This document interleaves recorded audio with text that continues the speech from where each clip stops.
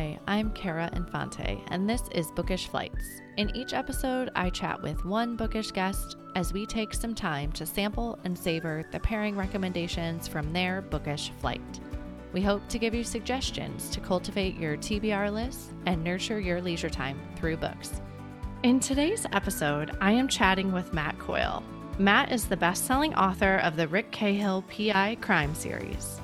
He was named the 2021 San Diego Writers Festival Mystery Writer of the Year, and his novels have won the Anthony Award, the Seamus Award, the Lefty Award, and the San Diego Book Award, among others.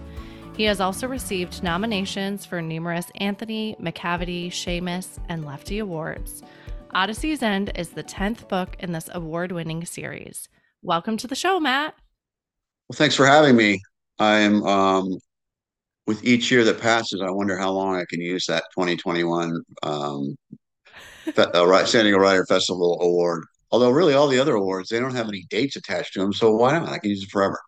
There you go. And you still will hold the honor of having it forever from Yeah, 2021. yeah, So that's right.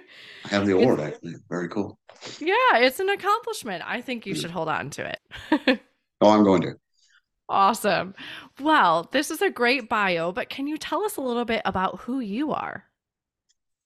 Yeah, I've been writing for uh seriously writing for I think about 21 years. Took me about 10 years to get published. Okay. This is my 10th book. It's probably a 10th book in 11 and a half years. Wow. I knew I wanted to be a writer a million years ago when I was a little kid, and it is many decades ago. My father gave me The Simple Art of Murder by Raymond Chandler, and I didn't realize to become a writer. It took me decades to figure out that you have to actually have to write to become a writer. It's part they don't tell you about, and It doesn't just flow off the pen? no, not at all. But in my 40s, I figured it out. Wonderful. So all along from childhood, were you kind of writing here and there? Maybe not as your primary focus, but Yes, here and there is definitely the right term for it. okay.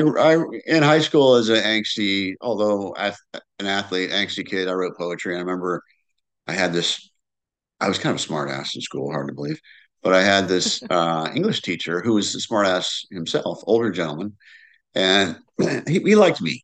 We kind of battle each other for fun, and so there was some assignment and it involved poetry. So I wrote some funny stuff and I wrote some deep stuff, like I said, angsty. And so he telling me, he goes, I don't believe you wrote these. And I go, I got really pissed off. And then there was a funny one to go, I believe you wrote this, but I don't think I go, no, I wrote these. I wanted to throw down. I was so pissed off. So it's Yeah. been in my whole life. It's in the genes. My great aunt was Mary Chase, who wrote the play, which turned into a movie with Jimmy Stewart, called Harvey, about the Jimmy Stewart and Wow. his 6 foot invisible rabbit best friend. Wow. And so it's goes way back. And my that was on my father's side. And my mother's side, my her grandmother wrote a little kind of poetry as well, but never tried to get published or anything. It was a long time ago. But it would have been my great grandmother who I never met. Yeah. So it's in the genes, but I waited an awful long time to start doing it. But I always knew that I wanted to do it. Okay. Um, but I made the mistake of telling people that that's what I wanted to do. So then when I wasn't doing it, they'd be asking me, "How's the running going?" Oh, well, yeah, Um, but finally, at a certain age, when I was working for a golf company, and I'd seen many of them go out of business before, and this one was going down. I said, "Well, this is it." I think I was 42 or three. I said, "This is it. Okay. You can't pretend this is something you're going to do if you don't do it when this company goes under." Sure enough, it went under. I had some money saved up, and I wrote every day for like 5 or 6 months, and it was really one of the most happiest 6 months of my life, probably. Because I Yeah. realized whatever talent I have, well, I was finally doing it, and this is what God, this is the talent He gave me to finally Yeah. use, and realizing every day when I wrote that I could do it, that I was something I could do and I love, even though I Yeah. kind of hate it most of the time. I do love it. It's a love-hate relationship. But my a guy I'd worked with, I was in the golf business for many years, and a guy I'd worked with called me, swear to God, it was within a week of me writing what I thought was a book, but it was really a first draft. Okay. But he said, "Hey, I need somebody over in the sports collectible company I'm working with in sales." And I said, "Well, Eric, I finally wrote that book. And very soon I will be getting an agent. She'll sell the book. I'll buy the house in La Jolla and I won't need a day job anymore. But, I will come over and help you out until that happens." Okay. And I worked there for 13 years. Wow. But I did write 5 books while I was working there. I finally did get published, and I wrote 5 books while I had the day job, which is very common for writers and specifically for mystery writers. Yeah. Um, we're not getting a lot of us aren't getting rich at this point, but so yeah, but I was finally doing something that I really realized I was meant to do, and that was a great understanding. I felt um, like I'd wasted a lot of time. I was pretty old at that point, but on the other hand, I haven't had a tremendously exciting life, so I don't think I had a whole lot of life experience to write about before then. I think 10 years Yeah. earlier would have been a better time to start. I'd probably have 10 more books out, but um, you get to be a certain age and you've experienced a lot of life just by aging, and you've a lot of love lost, family members lost. So you are able to take real emotion and put it in fiction and situations that you've never been a part of, but the real Yeah. feelings. So that's kind of, I mean, that's to me, that's the essence of what fiction writers are supposed to do: take real emotion that they felt and put it into something they never done. Yeah. Absolutely. And it's so funny you say this because I've been reflecting on, I just hit my 1 year anniversary on the podcast. Oh, And I congrats! thought I was thinking about it of like, if I would have tried to do this back in my 20s, like you said, you just have so much more life experience to be Yeah, able to talk to people and relate to people and come from it from a place of understanding. And it's not writing like you're doing, but I've been thinking about that of like life experience. It's not a bad thing, right? I really feel like it gives us a different position than when we, absolutely. yeah, Yeah, I mean, if I'd been a soldier, if I'd been a cop, if I'd been a lawyer, probably should have started writing earlier. But you know, it came when it came, and I've been working pretty hard at it ever since. yeah. So what for you, when you say, okay, I worked for this company for 13 years before I kind of just decided to then focus on writing, like what causes that perspective shift for you? You're like, you know what? I'm taking it and I'm going full time with the writing. Well, it really was that time in between when this golf company went out of business. I had Okay. a little bit of money saved up, and because you asked me earlier if I was writing, here and there, and I was. Okay. I have a degree in English. That's what you're supposed to do. Either go to law school or write or wash dishes with the degrees, which I did when I got out of college. Then I worked my way up to being a manager of a restaurant. But yeah, it was that just realizing, because I don't think having a day job, all you got to pay the bills, Yeah, and absolutely. so I didn't realize that I could set aside time every day and to get done what I need to do until I had a lot of time, until I really did it. I had no constraints in terms of the job or anything. So I really wrote every day, and I got in that rhythm of writing every day. And then when I did start, when I got back working again, I was writing every day as well. And so having to be focused and disciplined to write every day while you had the day job really benefited me when I quit my day job 5 years ago. Yeah. To really have that discipline, because now I don't have a boss. I've got responsibilities, but so the discipline you build up by having that day job really Yeah. helped. And I love that this underlying theme of writing was always a passion of yours. And like you said, okay, you have to go in other jobs, you have to pay the bills, right? But Yeah, it just persisted until it finally became your lifestyle, right? And that's yeah, such a cool story. yeah.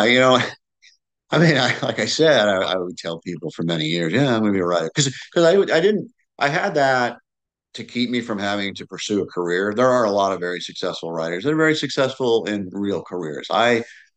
worked in the restaurant business. Yes, I became a manager and did that for a few years. But then I basically went into sales, phone sales, working for in a golf company, Okay. a golf business rather, dealing with selling to retail, but still, I did I traveled a bit and did a lot of trade shows, but really I didn't feel I had a career, and I was okay with that because I'm going to be a writer, but I wasn't really writing, and so I Yeah. had pretty much a lot of guilt built up. But that's a good thing for, especially what I write. Guilt is a good thing to work with. So maybe that was some of the life experience I needed to have with guilt. Who But knew? so it was to finally do it, and then realize that I could do it. And while I had a day job, like I said, every mystery writer does it. But I felt like, well, I'm making up for that lost time because I am, earning my keep with my day job. We always call them day jobs. And yet Yeah. I was still turning out books, 5 books in 5 years, or no, 5 books in about 7 years, while I was working, and got them published and all that, and still traveled, did conferences, did some mini tours when the books would come out. So I made all that work. So I kind of made up for being a slouch, I think, for all those years by just doing double time when I had the day job. Yeah. And I think to your point of structure, right? I mean, people really thrive on that when it's okay. Like I'm working 8 to 5, but I Yeah, still want to yeah, make writing, my passion. I want to make that work. So, okay, I have from 5:30 to 10 p.m. to do what I need to do to get back to work tomorrow. And I think there's something to be said about that structure in your day versus like, okay, I can do whatever I want today, right? It's a little bit yeah. harder to be so disciplined, like you're saying. Right. And to be honest, it did take me after I quit my day job. It did take me more than a few months to get back into the rhythm of having specific times to write and being more disciplined. But as a writer, well, there's two things. The best thing I'm at in my entire life is not writing. I mean, I can do that really well. I can not write at any time. But also, as a writer, the more you're in the genre, particularly the mystery genre, the more responsibilities from outside are offered to you, and the whole mystery community. I don't know. I know. I've listened to some of your podcasts, which are really good. I know you talked to William Kent Kruger and other mystery writers. There's kind of Okay. this ethos in the mystery community that everybody helps everybody else. It's an amazing thing. I'd heard about it Yeah. from a woman who was kind of my mentor, Carolyn Wheat, for many years. She said, well, "You just you're a part of this. People, it's amazing. They're amazing people, and Yeah. we're all competing for shelf space. If you think about it, me Yeah. and freaking Michael Conley, we're competing for shelf space. I'm not really competition to him, but yet everybody helps each other out. It's a pretty cool thing. And so when people ask you to blurb a book, you feel responsible because you ask people, and then on your way up, also people have giving you a hand. I'll say a hand, not a handout, but a hand down. You know, Yeah. a hand, giving you a hand, and so I've tried to do the same. Um, but so there are always a lot of different things you can be doing and not writing. Plus, there's always marketing. I mean, as a mid-lister like I am, and almost everybody. I mean, you think of speaking to Michael Connolly, who I had the pleasure of interviewing a couple of weeks ago Oh, that's for cool. for Warwick's down in Coronado. Okay. Even he's traveling. He's a marketing. He's traveling. It's not. He's not doing his own traveling, but he is. I mean, he is the one on the road. So Yeah. everybody, you do have to market, and of course, the bigger you get, probably the more of your time is sapped. And so there's always that. It is a business. That's something that I kind of knew, but I didn't really know the significant, the details of it when I finally got published. Because you are your business, and you Yeah. have to treat it that way. And there's always something you could be doing, especially marketing. There's just always some little thing Yeah. you could be doing. But marketing is such a nebulous thing Yeah. that you're throwing stuff on the wall and seeing what sticks, and you're not even sure if it's stuck for a reason that time and maybe not another time. So it is very easy to um, waste time trying to figure out what's the next new marketing thing, Yeah. and I haven't You're found it. speaking to my soul right now. The podcaster world is the same. Yeah. I had a podcast for 4.5 years. Oh yeah, so Yeah. yeah, it is really, same. You're like, okay, will Yeah. this stick? Will that stick? Will I this have work? no idea. I have no idea. Yeah. So, do you like that switching gears though? Like you're using the in the creative, the writing process, and then you switch gears to then market the book after the publication. Do you like having that balance like that? Here's what I like that surprises me because um, I am kind of a, I'm not kind of, I am a homebody. Um, I quit drinking about over 35 years ago. And once I quit, I kind of reeled back my life, got a little better under control, and I didn't really need to go out that much. Yeah. Um, and when I'm around a small group of friends, I am the center of attention often, but not in a bigger group. I can wallflower it pretty easily, but I found out that I really enjoy it.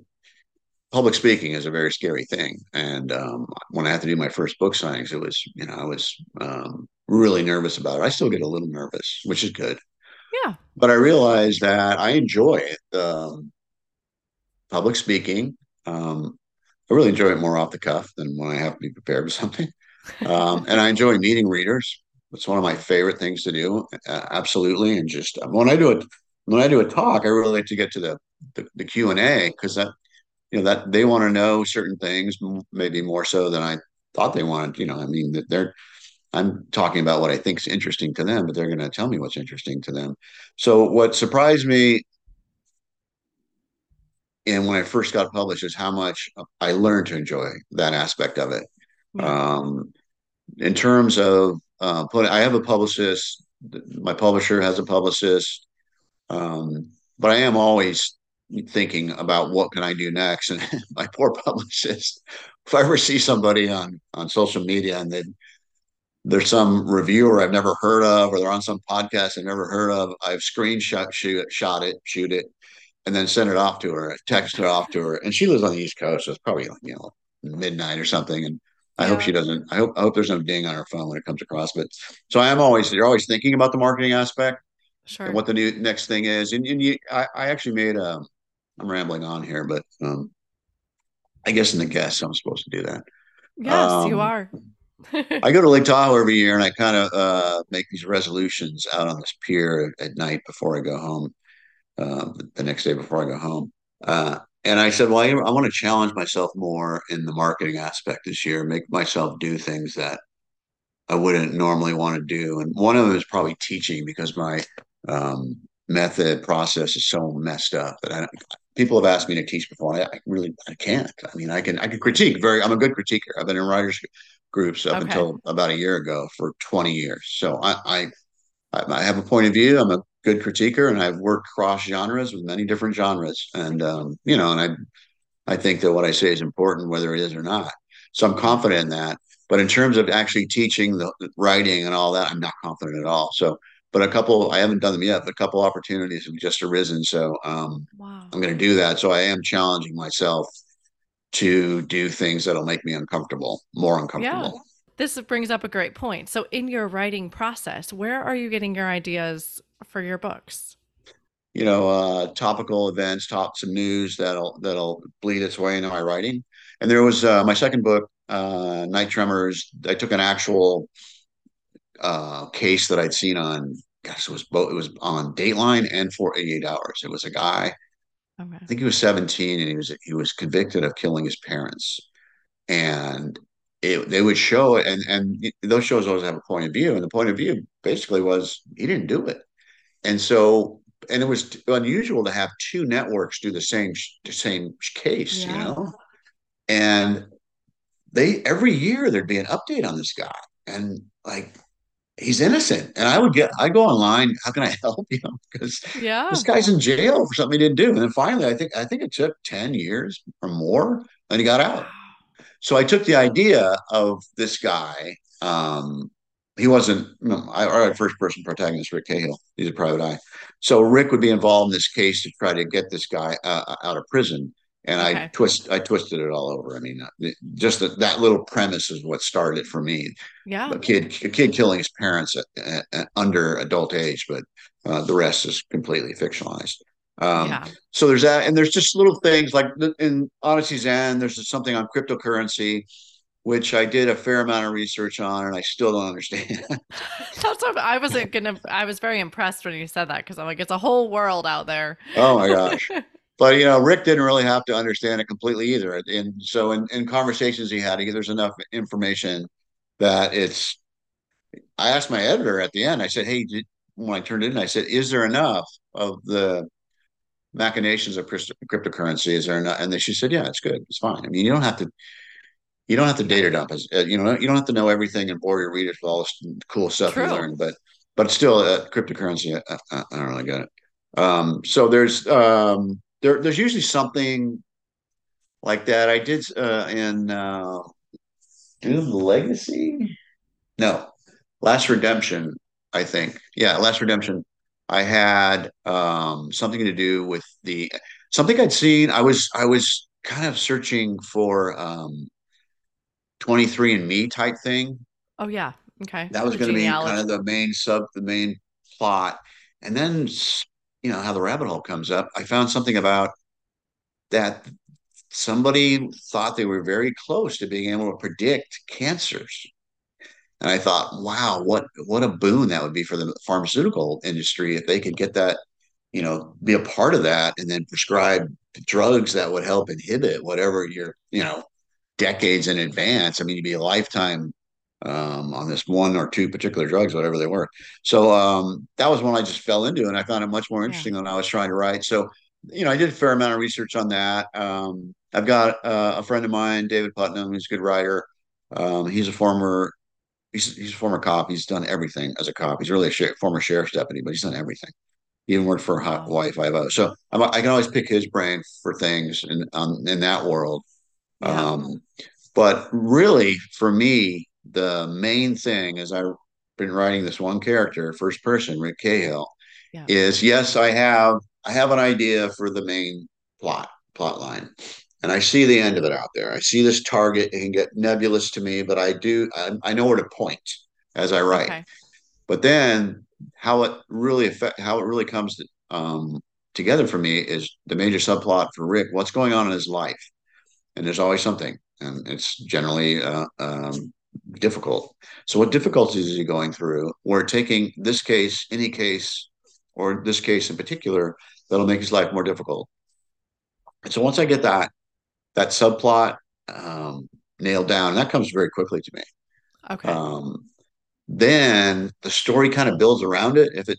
If that makes any kind of sense, I'm always kind of amazed when a reviewer will say, well, it's well plotted, and I'm thinking, well, if you only knew the truth, because the plot really goes upon to some degree.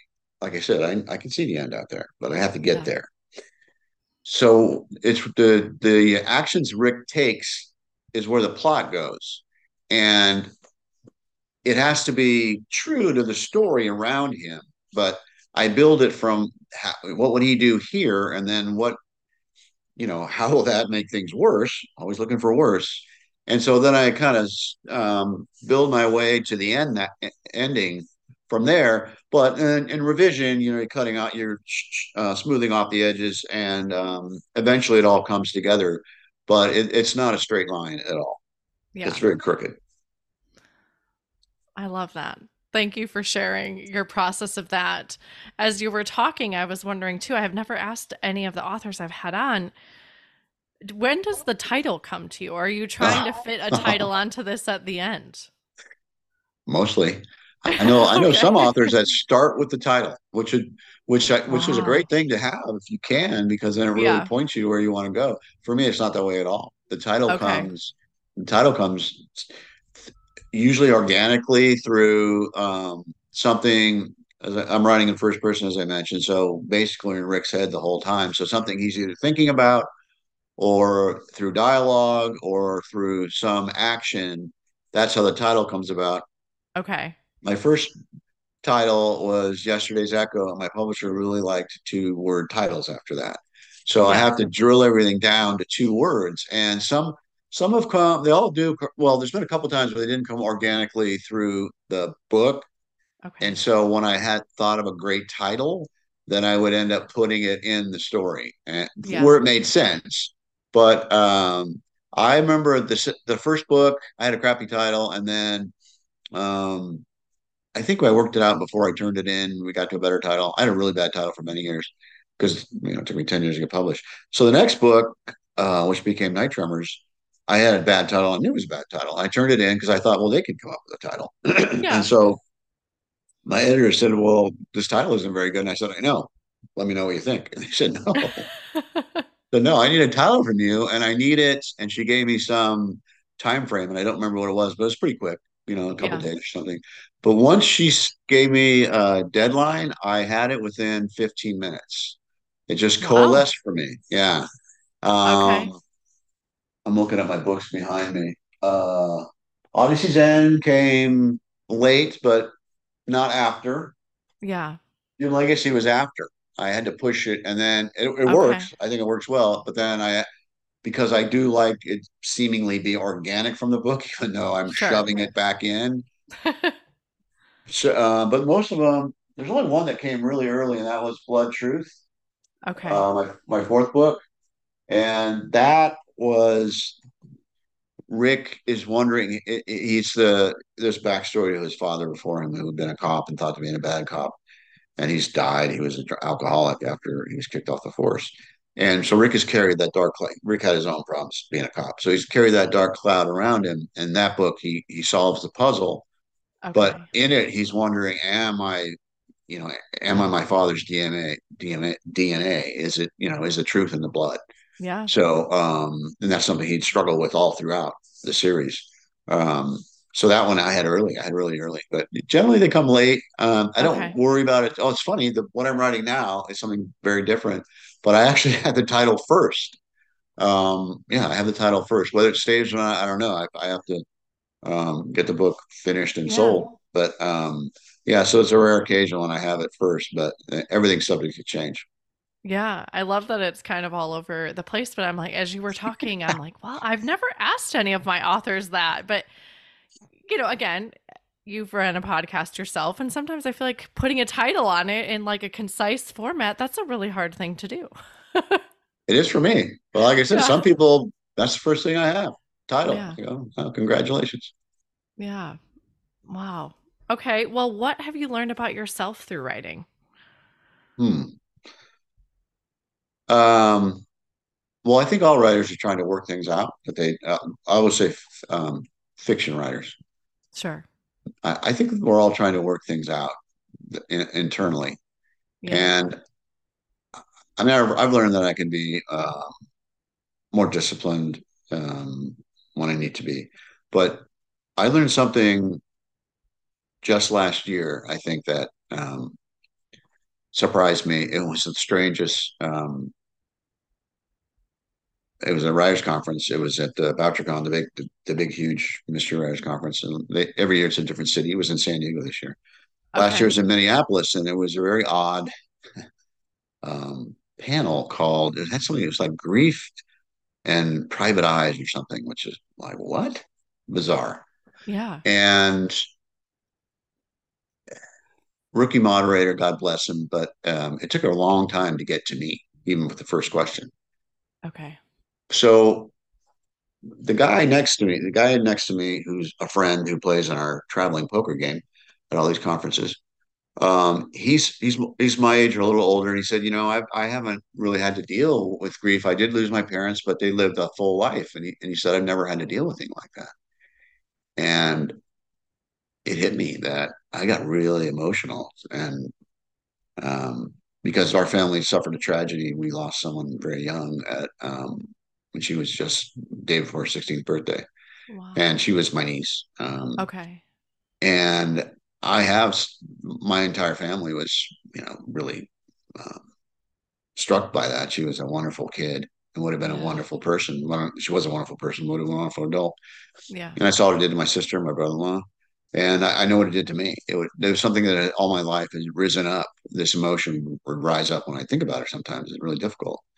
And I realized that as I was talking, I was getting emotional. And the audience was great. But I realized that that's what my books tend to be a little melancholy. They're not. There's humor, Yeah. there's violence, but there's a kind of this undertone of melancholy. Not annoyingly so, hopefully. But I at that point, and I always kind of wondered why. As I said, my life's been fairly easy. But then I thought, well, no, there's been some tragedies in my Yeah. family's life. And I realized, and this was only a year ago, that this is something that I really have been working on. And that's the undercurrent of melancholy.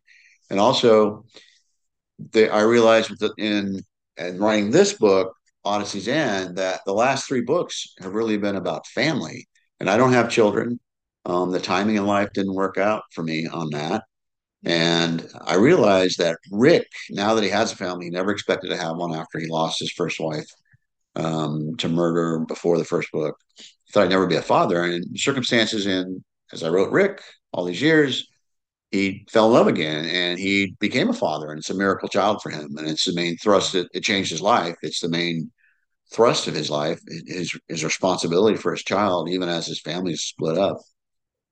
I realized that my last three books have really been about family. This one more consciously, Yeah. and that's something that I think that also has my mind's been working on in my heart for years. That I've skated by and not tried to think too deeply about. But I really think it's probably a little deep for the conversation, but that's something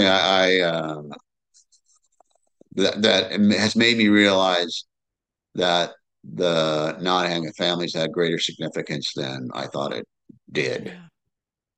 Yeah. I've had other authors that have said similar, like it's almost a form of therapy, right? It's Yeah, allowing you to process your own world I think in so. that form. Yeah. Yeah. Yeah. And then sometimes you don't, I mean, there's some books where, you're not, there's no consciousness of it at all, but Yeah. you probably still are working something out. Yeah. All right. So we have Odyssey's End is out now. Yeah. Came out in mid-November, right? Right. 2 weeks ago Okay. today, as we record. Awesome. I will say that I listened to the Yesterday's End, right? The first one. Yesterday's Echo. Echo. Sorry. It's all right. You I start with Echo and then you have end possibly being Yeah, the end. I So think yeah. that's what I did. There's my tired brain showing up. But on audio, and I flew through it because I was like, I want to know what's gonna happen. I gotta know what's gonna happen. So I really enjoyed it. And I liked the Thanks. banter in the book too. I caught those underlying tones of the humor there. Yeah. Good. Because the books get darker as you go, and Rick needs the humor. And Yeah. luckily, there is humor in a character that I never anticipated having called Moira McFarlane, who's a private investigator, and she shows up in the second book. And I wanted Rick to be isolated, never to have any friends, and which I would have liked, but really I wouldn't have had 10 books if I kept it that way. And so I needed Moira for one scene, and they started talking to each other, and kind of as a brother sister type situation. Yeah. And there's more banter to come, actually. Okay. Well, I'm looking forward to it. Gonna get Thanks. book two here on my next Audible credit. So Thank you. all right, well, let's switch gears a little bit. Let's talk about who you are as a reader and what genres you enjoy reading. Well, boringly, you might say, I read the genre I write in. I've read it all my life. I read mystery slash Okay. crime. I would go back to Agatha Christie, Sir Arthur Conan Doyle. Those are my two early influences. Um, I've always read mystery. I read, I do read nonfiction as well, but really, if I want to get a book, I'm going to go get a mystery. I always think in terms of overall crime. There's a lot of subgenres, Yeah, but that's what I read, and I don't have a problem. I know some writers can't read the genre while they're writing it. I don't have a problem. It took me so yeah, long to get published that I did develop my own voice yeah. out of necessity, so that I don't worry about copying anyone. Sure. Um, I do cheat from Michael Connolly because my guy's a PI, but he's got the cop stuff down so well that whenever I read something in his book, something I didn't know about police procedure, even though my guy's a PI, he used to be a cop, and he's going to come up against cops. Yep. I will dog ear it, which some people don't like to hear if you dog ear a book. I'll dog ear it, and I'll go back and I'll put that in the file. It's just not something I'm going to copy, but some piece of knowledge that is a benefit to me as Yeah. a writer. He did the research for me. There you go. I love that. So, how do you find time to read within your day? Like, what's your structure like here? Yeah. Well, I mentioned earlier about the the mystery community and everybody helping each other out. I'm a slow reader, so Okay. I pretty much almost always have a request for a blurb going. You know what a blurb is, right? Yeah. Yeah. So I read a lot of blurb material. I just knocked off two blurbs today Okay. after doing extensive reading. So um, I'm reading every day, but Yeah. generally it's out of responsibility. Yeah. Uh, when I mentioned Michael Connelly a lot, but he's one of my favorite authors. When a Connelly book comes out, when a T. Jefferson Parker book comes out, when Robert Crace book comes out, I pretty much drop everything and I'll just go buy the book and read it for pleasure. Yeah. And it's a pretty quick read. But generally, and there's, you're also asked to judge some awards and things like that. So it can be, if you do the Edgars, there's just, you have no pleasure reading for that year. You are, Yeah. one year I did the Seamus and the Edgar Awards. Wow. So that was, the Seamus is probably not nearly as big as the Edgars in terms of reading, but yeah, I'll never do that again. I always tell Yeah. myself, this is the year I say no, and not to be negative or mean, but you do have to prioritize your own writing at times. But then, you have people say yes to you when they're really busy too. So it's hard Yeah. for me to say no. It's almost like the setting the boundary, right? Of like, okay, I Yeah, know that I have this project that I need to be working on, so I need a boundary here. It's not that you don't want to be a part of it, but you just can't do right. it all. But when you set that boundary, what usually happens is someone who did you a solid asks for a favor, and like, well, I can't, like a Yeah. couple of years ago, I'd won two Seamus Awards back to back. And so they asked me to be a judge for a different category that I'm in the next year. And like, how can I say no? That's when Yeah. I had the Edgars and the Shaman's. But how can I say no? They just gave me an award. Yeah. Yeah. Yeah. That's that guilt. Yes. Yeah. Yeah. Yeah. A little bit of that. Irish Guild. Our Yeah. Yeah. Well, you've also so graciously prepared a book flight for us today. Can you tell us a little bit about how they pair together? Yeah. Do you want me to mention the books? Sure. Yeah. Yeah. Whichever way you want to do it. So I started with The Long Goodbye by Raymond Chandler. I read that in college. Okay. So it was a long time ago. But my dad did give me The Simple Art of Murder, which was Raymond Chandler's kind of treatise on writing mysteries, and he kind of took a Okay. shot at Agatha Christie and the English writers. Okay. It's a little opinionated, but there were a lot of short stories in there, which he only wrote seven novels, but so I don't think I read a couple of his novels and a lot of his short stories in high school, and then when I went to college, I took a private eye course for Wow. I have an English degree, and it was a private eye course Okay. by Professor Steiner. I remember him well, and he gave us The Long Goodbye by Chandler, which I mean, it was his second or third book. I can't remember exactly which one, but to me, it's the best. It's not as most well known, but it's close. And it's it's kind what. Of course, this is before. I mean, I thought I was going to be a writer. I wanted to be a writer, but I wasn't really. I was young. I wasn't like putting the nuts and bolts together. Sure. But in I think this was in I'm going to read just something. It's a Chandler kind of on what the PI should be or his hero should be. So I Okay. just want to read a brief thing because it kind of sets the state because Chandler was he's thought of being one of the top, one of the top. There's Chandler, there's Hammett in terms of men, Sure. and Ross McDonald, who was much more Okay. prolific than either one of them. And I read them all. But Chandler was kind of the gold standard thought to be, and so I realized that he was sort of setting the stage for those of us who came later, and because my guy does have a code that he lives by, and I Right. don't even know. I mean, that was probably osmosis from Chandler because I didn't. I remember part of this, but anyway, I'll just read it. Okay. Down these mean streets, a man must go who is not himself mean, who is neither tarnished nor afraid. He is the hero. He is everything. He must be a complete man and a common man, and yet an unusual man. He must be, to use a rather weathered phrase, a man of honor by instinct, by inevitability, without thought of it, and certainly without saying it. He must be the best man in his world and a good enough man for any world. there's more, but I think that really Yeah. hits it on the head. And for me, there's definitely a connection between my guy, Rick Cahill. If you'll notice the initials, RC, Rick Cahill, Raymond Chandler. That was Oh, okay.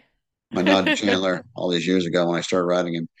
But Rick has a code too, and it was handed down to his father, which is um, so I put it in every book. Let me see. Sometimes you have to do what's right, even when the law says it's wrong, which is a Yeah. little different than what Chandler's saying, but it's a code that Rick definitely lives by. And he is all the things that Chandler said, but he's also there's more darkness here, and there's more hazy lines. But he does think he's doing the right thing always. Yeah. But as the books go on, he begins to wonder, well, don't megalomaniacs think they're doing the right thing too? When you've made yourself judge, jury, and executioner, isn't that a isn't that evil? And there's been times when he has been all three. Yeah. People are bad people, but not weren't necessarily doing. I mean, he's killed people and not in self defense. He's thinking of future self defense, and he's thinking of saving people he knows. So he's kind of crossed the line, but he does live by this code, and he is a man of honor, unquestionably. And but I think really get away from me is that Chandler kind of set the stage for this kind of this man above all, but a common man. He does say, but he's a common man also. And to me, that really nails what I've tried to do. And in the long goodbye, you can pick any Chandler book, but in the long goodbye, I can't remember the guy's name that Chandler meets. He's some drunk, Terry Okay. something, but you can tell he's a kind of a ne'er do well, but he's of seemingly of some wealth. And this is back in the probably 40s when Chandler's writing it, and he's drunk on his ass. He's kind of getting not he's metaphorically getting kicked while he's down. And for Philip Marlowe, Chandler's protagonist, he just can't.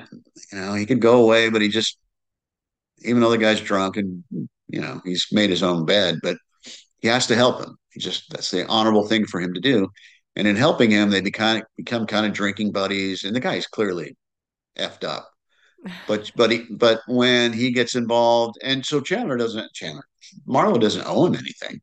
Yeah. But when he gets accused of a murder, this is they're not great friends. They haven't known each other that long. Chandler feels a responsibility. Chandler Marlowe, sorry, Marlowe feels a responsibility to help to try to get to the truth of the matter, and that's also kind of a theme throughout all the Private Eye novels, Yeah. the truth of the matter. Yeah. And because it is the right thing to do, he can't let it stand that this guy is probably innocent and he may go to jail.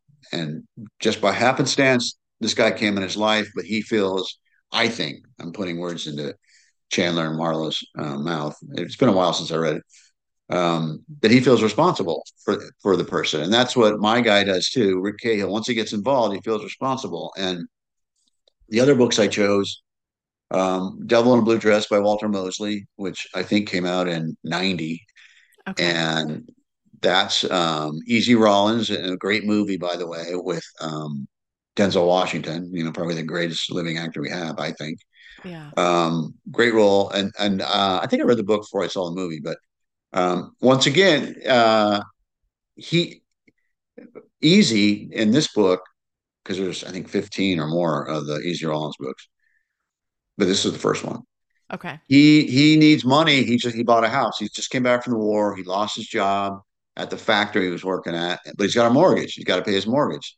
So he ends up working for a guy who's he knows is kind of a bad guy. He's kind of a small time, well not call it medium time bad guy, criminal, but he needs the money.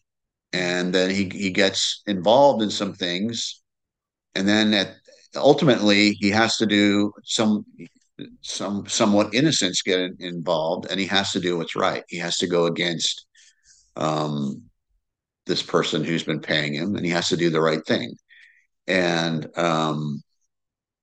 there's with Chandler, Marlowe had been a cop, but he's always going up against, the cops from LA that time. They kind of ruled the roost there with billy clubs. And Yeah. he took his beatings, but he lived by his, he had to do what was right. He instead of maybe taking the easy way out, he would get his lumps by doing what he thought was right. And Easy Rollins is the same way. Yeah. And Silent Joe by T. Jefferson Parker. I mean, you got T. Jefferson Parker and Walter Mosley, two of the greatest mystery writers living, and then probably many think to be Raymond Chandler the best of all Okay. time. Um, and Silent Joe, there's this, I'm forgetting his last name, but Joe is his biological father hideously scars him with battery acid on his face. So Wow. he's a hideous looking person, Yeah. and yet he's later adopted, and he is by his father, who's kind of a famous in Orange County or whatever part of Orange County it is, politician. Okay. And Joe, he's also a sheriff's deputy who's in Orange County. When you're a sheriff's deputy, you have to work a certain amount of years in the jails before you can get out on patrol. And that's what Joe's doing. He's working in the Okay. jails during the day, but at night he drives his dad around, who he worships, to like he's kind of his bodyguard and also his enforcer when needed. Because his Mm. dad he realizes his dad, well, he loves him and he's wonderful and he saved him, but he's maybe involved in some shady things. And then he ends up getting murdered on Joe's watch. And so Joe Okay. can't let that stand. But the more he investigates, the more he realizes his dad was very iffy. But still, he has a sense of, and somewhat revenge, but also justice. I have to bring justice to the matter. And all the guys I mentioned, the characters I mentioned, is there has to be justice in the world, I think. And I think that's true, even though they may come from different places, but ultimately at the very end, they have to bring justice to an unjust world. And Yeah. that's how I think the flight kind of comes together. For me, Yeah. they were just all great influences on me as a writer. I mean, like I said, I read Raymond Chandler, young and older, and Walter Mosley, Devil in a Blue Dress, had a great effect on me. I wasn't. It was in 1990 when it came out. I probably read it within a year when it came out. Okay. I wasn't. I had this thing where I was going to be a writer, but I wasn't doing anything about it. Sure. But when I read Silent Joe, I was a neophyte writer trying to figure out what I was doing, and I got a completely different idea of how to write a mystery from Jeff Parker, in that character is king. And the other thing about Joe is that he was he was gargoylish. He's kind of like one side of his face, but he Okay. had this kind of heart of gold that even though, and he kind of, he was an enforcer for his dad, but he was an honorable man. He was the hero that Chandler talked about. And he never lost that. He was always the best man there. Yeah. Um, and so that really resonated with me. And I've got my guy, Rick Cahill. He doesn't know if he's that best man anymore. He is trying to bring justice to an unjust world, but he questions himself, like I mentioned earlier. Am I, am I in the right here? Yeah. And I So I would imagine, recommend those books to anybody, any one of them, yeah. to anyone. They're great, great writers, all. Yeah. Well, thank you so much for sharing all of these as you've been talking about them. It's, I'm thinking about from the character perspective, if you're faced with that, like bringing justice to the unjust world, or being the judge, jury, the executioner, all with, in your day to day life. I mean, you have to live by an honor code to stay true to yourself, right? I mean, Yeah. Or you yeah, become what you think you're trying to save the world from. yeah, Yeah. yeah. And I think that, like, back to your initial quote from Chandler, right, about the being a common man, Yeah. I think most of us all have, if you ask them, like, what are three things that are important to you? I mean, we all have probably our own type of honor code that we are living by. Right. Well, Um, try to live by. Yeah. Trying, yes, Yeah. trying to show up like that every day in your life. And So I think that brings that commonality factor of like, well, we're all out here. I mean, I'm giving people the benefit of the doubt, but most of us are probably out here trying to live by an honor code to show up in this world as a good human. I think that's true. And I think it's Yeah. something that you do have to give thought to, because it's easy when no one's watching to do the wrong thing. And I do it Yeah. plenty. But it is something that you need to give. It's interesting you said that because it's something over the last year I really tried to work on. So, yeah, obviously the world would be a better place if we all kind of were better at it. But yeah, I like that. Yeah. I mean, that's why we're all out here bumbling around, but I feel like I have my kids are young, so I feel like I'm the example right now, Right. right? So I Yeah. really feel like I'm living this day in, day out of like, well, what do I want to show them? Yeah. How do I want to show up in my day? Because I could say something till I'm blue in the face, but they're going to do my example. So what Right. is it that is? So That's a huge responsibility. yeah. So I don't know, just was resonating as you were talking about it. I think that's the commonality piece for us, right? Is that we all have our, and it's going to be different for everybody, and that's fine. That's what makes us human. I will say the one thing, the other connective tissue to me is that through all these books, it's people think these aren't really thrillers, but everything's called a thriller nowadays. But really, character is king with all these, Yeah. and that's what I think people that don't read the genre, best books in the genre, may not understand that writing mysteries you can just by this I learned from Ross McDonald from a class I took. He wasn't there, but just by having to go investigate a clue, a private investigator can go through any strata of society to follow the clue and bring light to it.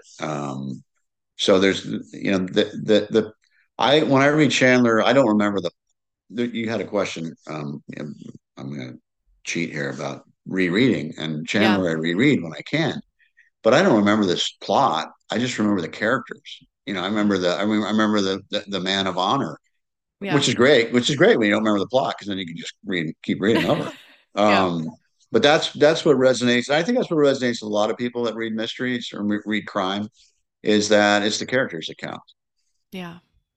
Yeah. And I think it's same. I try to read a lot of genres, but if I'm resonating with the characters, I'm already going to like the book probably Right. more in my mind, right? It's already going to be, oh, yeah, I really liked that because I was resonating with the characters or I could relate to the characters. Hmm.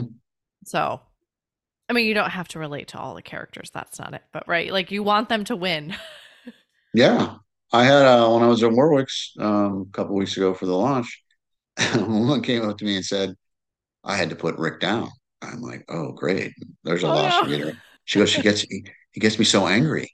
But then I picked it up again, of course, and I finished it, and I'm here to buy the next book, which is exactly, I mean, that is walking the line that I wanted to be on, is that Rick's not going to be for everybody, but there's going to be a strong emotion. Yeah. And that's what I hope for, and being able to win them back.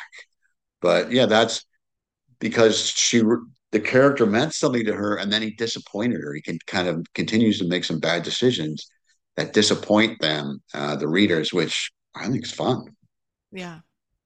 Well, and like you said with Chandler, right? Like it's you're remembering the characters, and that's what's going to linger with them long after the Yeah, plot of the story is going to be that character. So I like hopefully. that. Yeah. Well, thank you so much for sharing this great book flight with us today. So, how I end our episodes here is with our bonus pairing. So, these are just a speed round of questions. We will kick it off with what is one book you have read that has intimidated you? Well, I'm just going to say anything written by Megan Abbott, Okay. because she writes with such depth that, and I've said this before, when I read her, and then I go back to writing my own stuff, I feel like a cowboy when they ask him to sign the deed or something, and he just writes an X across the paper because she's just so. She's very literary, but she writes really. She's kind of known for domestic suspense now, but she's written a lot of different things. She wrote Hard Boiled early in her career, Okay. The writing is so, and I mean, I say dense, but I don't mean that negatively. There's just so much going on, and the vocabulary, it's just all, it's really great stuff. I get intimidated whenever I pick one of her books up. Okay. All right. I have not heard of her, so I'm No, you excited just and check her out. intrigued, yeah, to Yeah, pick one she's up. really, really good. Okay. Wonderful. And then what is one book that has changed your life?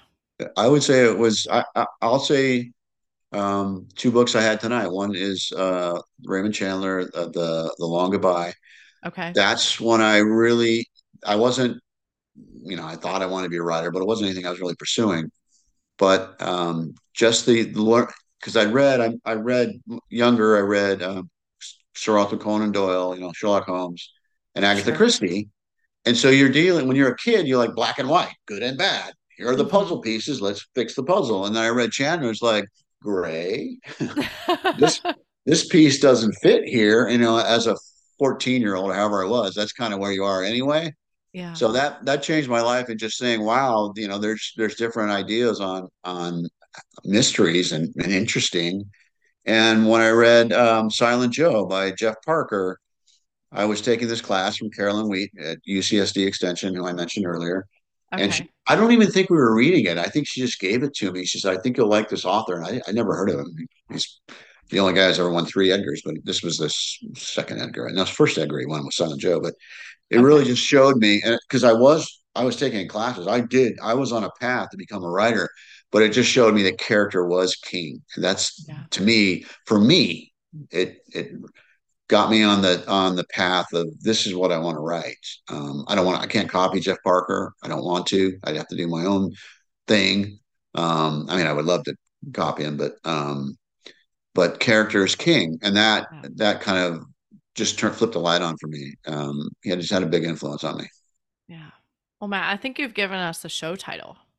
Character is king. I mean, Not original. It's not original, but okay. All right. Well, we'll think on that one. I'll think no, on we that can a use little it. bit Go more. ahead. Yeah. There's no, we're not going to get sued.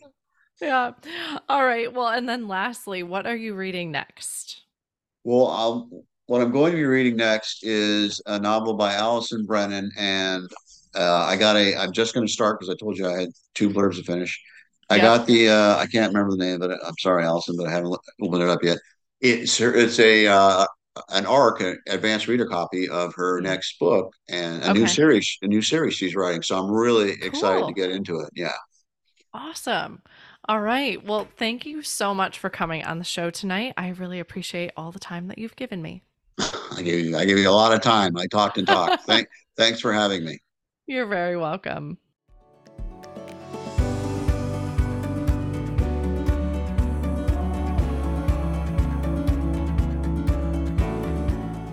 Thank you so much for listening to this episode today with Matt Coyle and his book flight of crime fiction Characters King books. We'd love to hear what other books you'd pair with this book flight at bookishflights.com. That is also where you can find more information about today's book flight or other books that we talked about. I want to inspire a community of readers. So whenever you share a post about what you are reading or what you are reading next, especially if you have heard about it on the show, please tag us on Facebook or Instagram at Bookish Flights. If you enjoyed the show, please head over to Apple Podcasts and leave a review. Your review not only helps the show, but it also helps the podcast to reach others. Make sure you are subscribed on Apple Podcasts or Spotify to make sure you will not miss an episode. That's it for today. Thank you so much for listening. As Emma Thompson said, I think books are like people in the sense that they'll turn up in your life when you most need them. Cheers to you, dear readers. Until next time.